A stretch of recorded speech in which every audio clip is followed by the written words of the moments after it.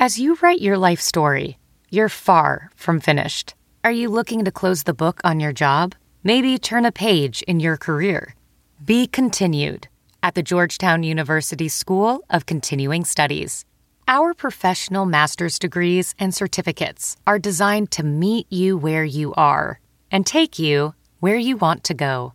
At Georgetown SCS, the learning never stops, and neither do you. Write your next chapter. Be continued at scs.georgetown.edu/podcast.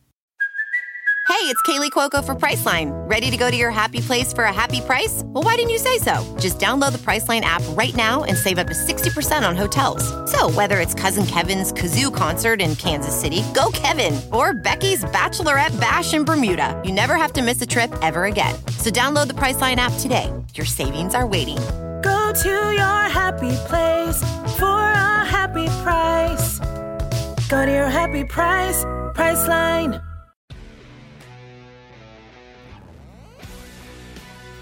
Welcome in, everybody. Another Racing Presidents podcast here on NBC Sports Washington and also wherever you find podcasts. Hopefully you have subscribed to this podcast, whether it be on iTunes or wherever you find your podcast. Your podcast shopping is, I guess, one way to put it. It's myself, Tim Murray. Todd Dybus is, of course, here. Here's our Nats Insider. Follow Todd on Twitter if you're not so already, at Todd_Dybus. If you want to follow me, hey, I'll take it, at one Tim Murray. Todd, it is January 3rd as we hit record on this podcast, and yet again we have news to report. I guess just more interesting reports out there. The latest is that the Nats and Bryce Harper have continued conversations, which seems a little odd, knowing that last time we heard from one of the Lerner family, Mark Lerner, it was that we're out of the Bryce Harper business. How much do we believe in this, and is this a possibility still that the Nats could re-sign Bryce Harper? I think there's a duality here of they're continuing to do their due diligence and talking with Scott Boras, and they have a very good relationship with, and we know the Lerner family and Scott Boras go back a ways, and those are the two factions who are going to be deciding this. So it's not surprising to me that they would have another conversation. I do think a layer of this is a little brinksmanship of, we heard Mark Lerner, as you alluded to, say that they were basically out of this. And then Mike Rizzo kept telling us that the doors are open. And then Scott Boras told us, well, we'll listen to whatever they have to say, and the doors are open. And so now it could be a little bit of a repositioning of where they are publicly in the negotiations. And at the least, they're making other teams think, hey, maybe the Nationals still are a part of this mix, even if they're really not. So that's an improvement over their previous stance of, hey, we're out and we're not going to be able to drive up the price because we just said we're out. This is a bit better to at least make people think at a minimum that you're still kind of involved here and you can push the price a little bit. And as well, of course, you can see how you fit in the equation. I think there's a lot of ways to look at this situation, and you alluded to it a little bit. And, the Lerner family, they're in the business of not only winning but selling tickets, keeping fan bases happy, which is kind of an ironic thing considering maybe another owner in Washington, D.C., but that's for a different podcast to discuss, not our podcast. How legitimate do you think this is? Because was Mark Lerner telling the truth? Was he just upset when he spoke to 106.7 The Fan? I think there's a lot of ways you could look at this. You could look at it, A, the Nats are still in it legitimately and might bring Bryce Harper back at whatever, 10 for 300 or whatever it might be.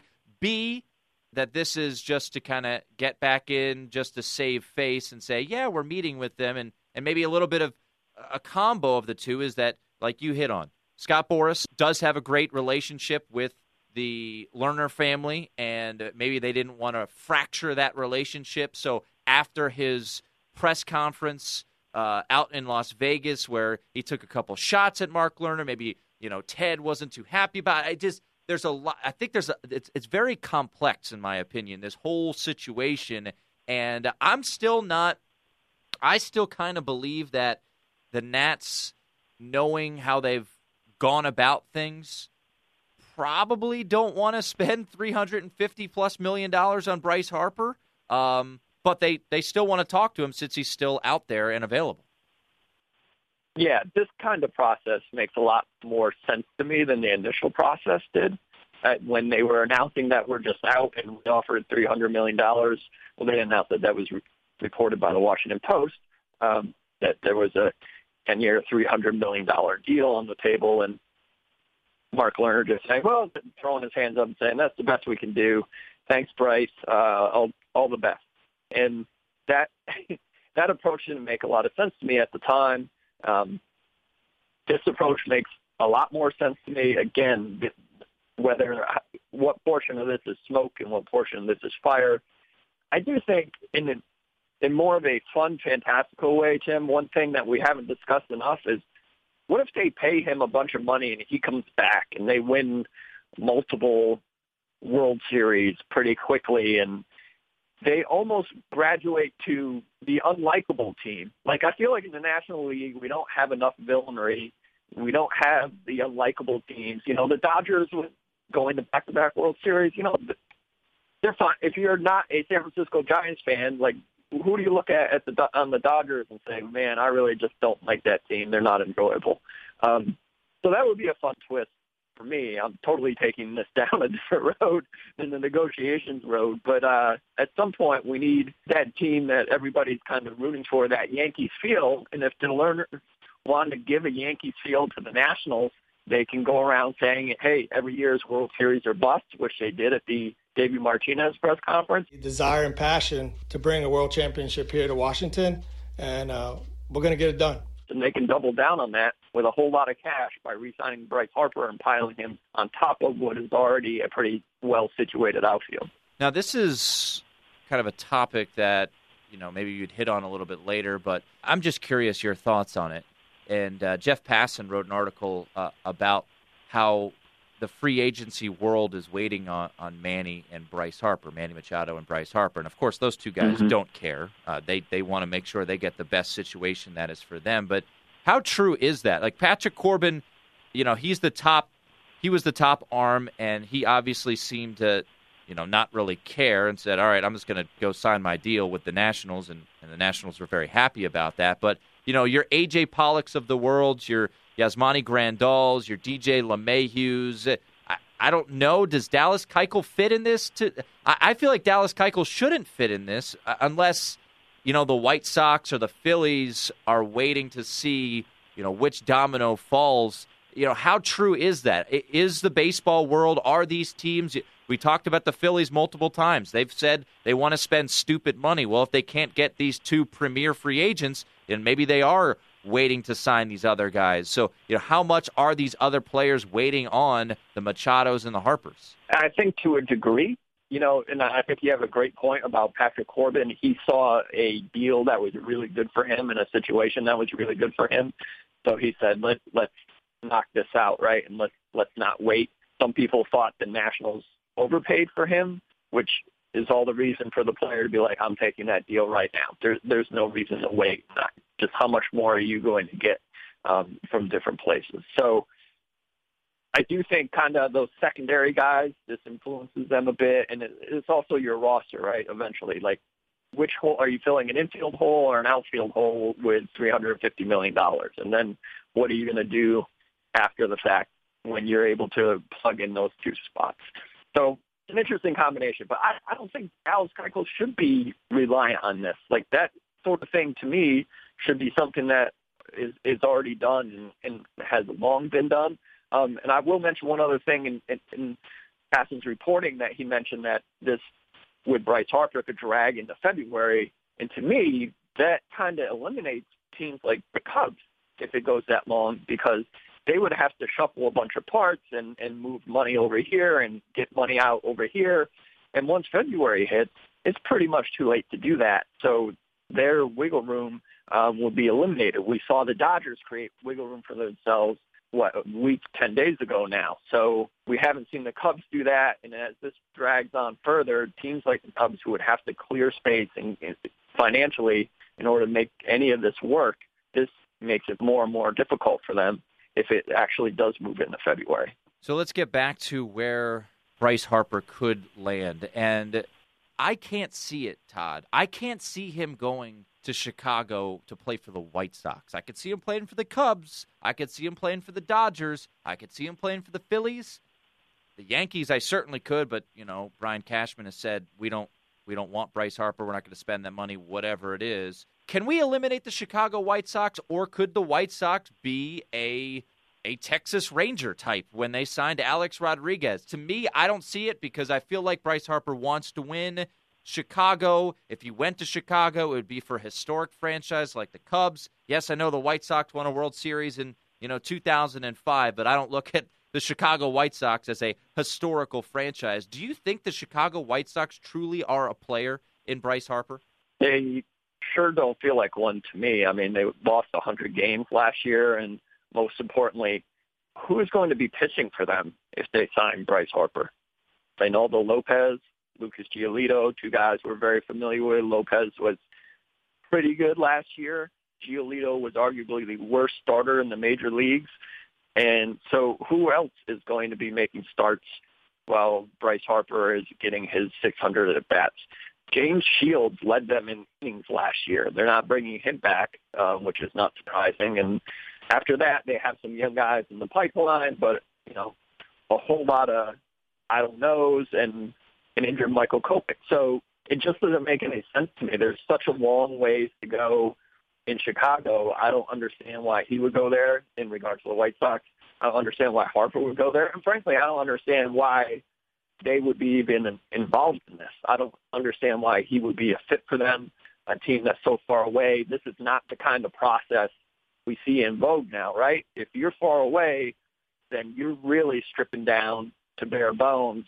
And then once you're getting close, then maybe, you shoot a rocket and you bring somebody of this ilk in to kind of push it over. But I think Justin Verlander with the Astros, right? They had all their young guys after years of losing, and then here's Verlander, and wow, look at this group that they put together. So for now, the White Sox, out of all the names out there, the White Sox absolutely make the least amount of sense to me, barring, as you said, a Tom Hicks situation where the finances are just so high that Harper ends up not being able to say no because there's such a gap between what the White Sox are offering and what everybody else is offering. Do you think that Bryce Harper, and we know not his complete mindset, but we know where he comes from. He's a fan of the history of the game. We all kind of believe that he wants to be the highest paid player in the history of baseball. He's also 26 years old. And, if he signed a 5-year deal, he could get another massive deal 5 years down the road. And with the longevity of players and the production of players, why does it seems like everywhere you look, teams don't want to give out the 10-year deal, whether it's the Bryce Harper or Manny Machado. Do you think that is the fixation right now for Bryce Harper, is that he has to get 10 years? Because I would imagine teams like the Dodgers, or just using the Dodgers, they would be willing to give him the highest annual salary for 5 or 6 years. Why does it have to be 10 years? Is it because of that total that Giancarlo Stanton brought in from the Marlins? Yeah, I think anything that says 10 years for Bryce Harper and, with Scott Boras involved isn't actually going to be for hard and fast 10 years. It's going to be voted with opt-out. And from a team perspective, I had one general manager tell me, general managers don't have a problem with the opt-outs, especially in this case. Bryce Harper is 26 years old. So you want to be able to opt out after 4 years or 5 years. So I get you, this is the general manager speaking, I get you from age 26 to age 30 or age 26 to age 31. Thank you very much. Go ahead and opt out after that. You're giving me your best years and financial flexibility at the back end. The trick is how the opt-outs are aligned. And if you look at Steven Strasburg's opt-outs, his biggest salary is the last year in his contract. So there's very little motivation for him to leave when he has, $40 million plus looming in the final season of his contract. So the devil's going to be in the details as always. We're going to hear perhaps 10 years on the surface, but what that actually becomes will be the most interesting part. Often those 10-year things, you mentioned Stanton. He didn't stay in Miami after signing that massive extension. You mentioned A-Rod. He didn't stay in Texas after signing that massive deal. He got moved. So, there's no guarantee once the initial 10 years is signed that the player's staying there for 10 years. Yeah, and I think a lot of people point to the Albert Pujols deal in Los Angeles as certainly one that is not panned out. It'll be fascinating. Do you think, all we hear about, we've heard about the Dodgers, maybe they don't want to go to 10 years. We've heard about the White Sox. Both you and I think, are in agreement that doesn't seem like a legitimate fit. Philadelphia, certainly, with the ability to spend the money. Do you think there is you always hear about it, and the Nats have been it a couple of times. I think they might have been the secret team when it came to Max Scherzer, if my memory serves me correctly. Do you think there are, and we've heard it more so about Manny than Bryce, but do you think there are a couple maybe late teams to the party, teams that find some Christmas money or something and say, let's go for it. Let's go get Bryce Harper? If there was going to be one, I would assume it would be the New York Yankees. Scott Boras said, don't forget about Mark Teixeira, which a while back the Yankees said, oh, there's no chance we're doing that, and then there he is on a huge deal. So you kind of have these battling public comments between Brian Cashman and Scott Boras, and Scott Boras has a valid point when he says the Yankees may say they're out, but they're never out until it's over. So with their, what's at their disposal. To me, that would be the only team that can kind of creep in here. And I asked a couple folks at the winter meetings what they generally think about mystery teams, and I'll be writing about this shortly on NBC Sports Washington. And a lot of them, some of them aren't buying it, including Mike Rizzo doesn't really think mystery teams are a thing. He doesn't put any stock in it. And other general managers think, you got to pay attention to everything so that you have the full amount of information to draw from when you're trying to make a decision to figure out who you're actually negotiating against, because you never truly know. So in this case, it seems like there's a pretty small and pretty clear market, and it's these places we anticipated it would be a few months ago, and we're just here kind of ticking days off the calendar, and we moved into a new calendar, and we're still ticking days off the calendar, waiting for these guys to decide what they're going to do. We joked about stupid money. The Philadelphia Phillies, as we're recording this on Thursday afternoon, looks like they have signed David Robertson to a 2-year deal. David Robertson will come on. Swing and a miss. Guaranteeing him for $23 million. $10 million this year, $11 million in 2020, and $12 million club option in 2021 with a $2 million buyout. It's a lot of money for David Robertson. It is a lot of money for David Robertson.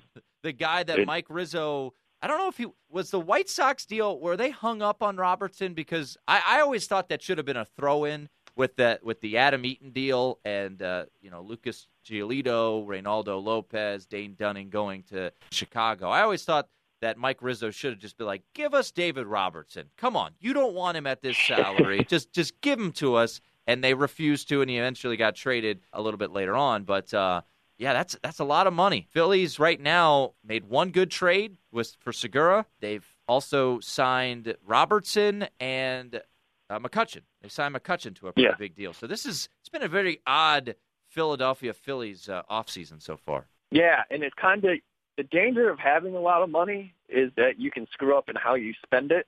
You referenced another local team in town at the top of this podcast. I'll reference another local team in town that had a lot of money in the summer of 2016 and had a couple ways in particular it wanted to spend it, wasn't able to, and that led to multiple errors that have been haunting them ever since.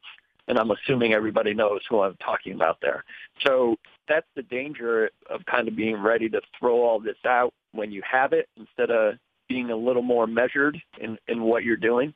The Phillies have been really interesting. It's going to be an interesting group, especially with Gabe Kapler. He's an interesting guy. And I think if you're picking your destination and you're an everyday player, you have to kind of get along with how Gabe Kapler is. He's a different guy, and I think that works for a lot of people. And for some guys, that may be a challenge. And one thing we know about Bryce Harper is he really likes Davey Martinez. And he hasn't liked all the managers he's had since he's been in Washington, but he does like Davey Martinez. He has a good relationship with Mike Rizzo. He has a good relationship with the Lerner family. So a lot of those things are already in place for him here. But again, what are the finances going to be in the end from the Washington Nationals ownership group? How long do you think this stands? How long do you think this goes for? Do you still believe that Manny will be the first to sign? And is there the possibility that this thing goes until February or so? Yeah, Tim, I'm anticipating this wraps up around 2023, maybe 2024, when you and I are doing who knows what. I do really think that Machado has to go first and kind of get that out of the way. And if he goes to the Yankees, then that certainly takes him out of the Bryce Harper situation if they aren't already out of it. And then after that, Harper gets to decide what he wants to do. Does he want, quote-unquote, stupid money from Philly if it's distinctly different than anywhere else? Does he want a huge bundle from the White Sox if they are going to offer that up? Does he want all the things the Dodgers can offer him and all those things that we've been through before on this podcast, from proximity to legacy to winning to culture to obviously a very good contract? Or does he want what the Nationals can provide him, which has a lot of positives as well, but we don't know if the money is going to be right. So eventually we'll get there. It's going to be fascinating to me if this drags into spring training because, you know, everybody should be there around February 15th, 16th. And if he's not signing until like the first week of February, that's going to be just a wild situation. I mean, guys are already going to be heading down to Florida, if not already there, and he's going to still be out on the market somehow. That's going to be very, very interesting. Well, we will wait and see how the Bryce turns as this continues to give us storylines. I'm sure you and all your reporting brethren are just thrilled that this is continuing to drag on and on and on, and likely will continue to drag on and on and on. Some people just know there's a better way to do things, like bundling your home and auto insurance with Allstate, or hiring someone to move your piano instead of doing it yourself. So, do things the better way. Bundle home and auto and save up to 25% with Allstate. Bundled savings vary by state and are not available in every state. Saving up to 25% is the countrywide average of the maximum available savings off the home policy. Allstate Vehicle and Property Insurance Company and Affiliates, Northbrook, Illinois. All right, folks, there you have it. Todd Dybus at Todd_Dybus. Read his great work, NBCSports.com/Washington. My name is Tim Murray. We'll be back with you next week for another edition of the Racing Presidents Podcast. 1, 2, 3, 4. Those are numbers, but you already knew that. If you want to know what number you're going to pay each month for your car, use Kelley Blue Book My Wallet on AutoTrader. They're really good at numbers. AutoTrader.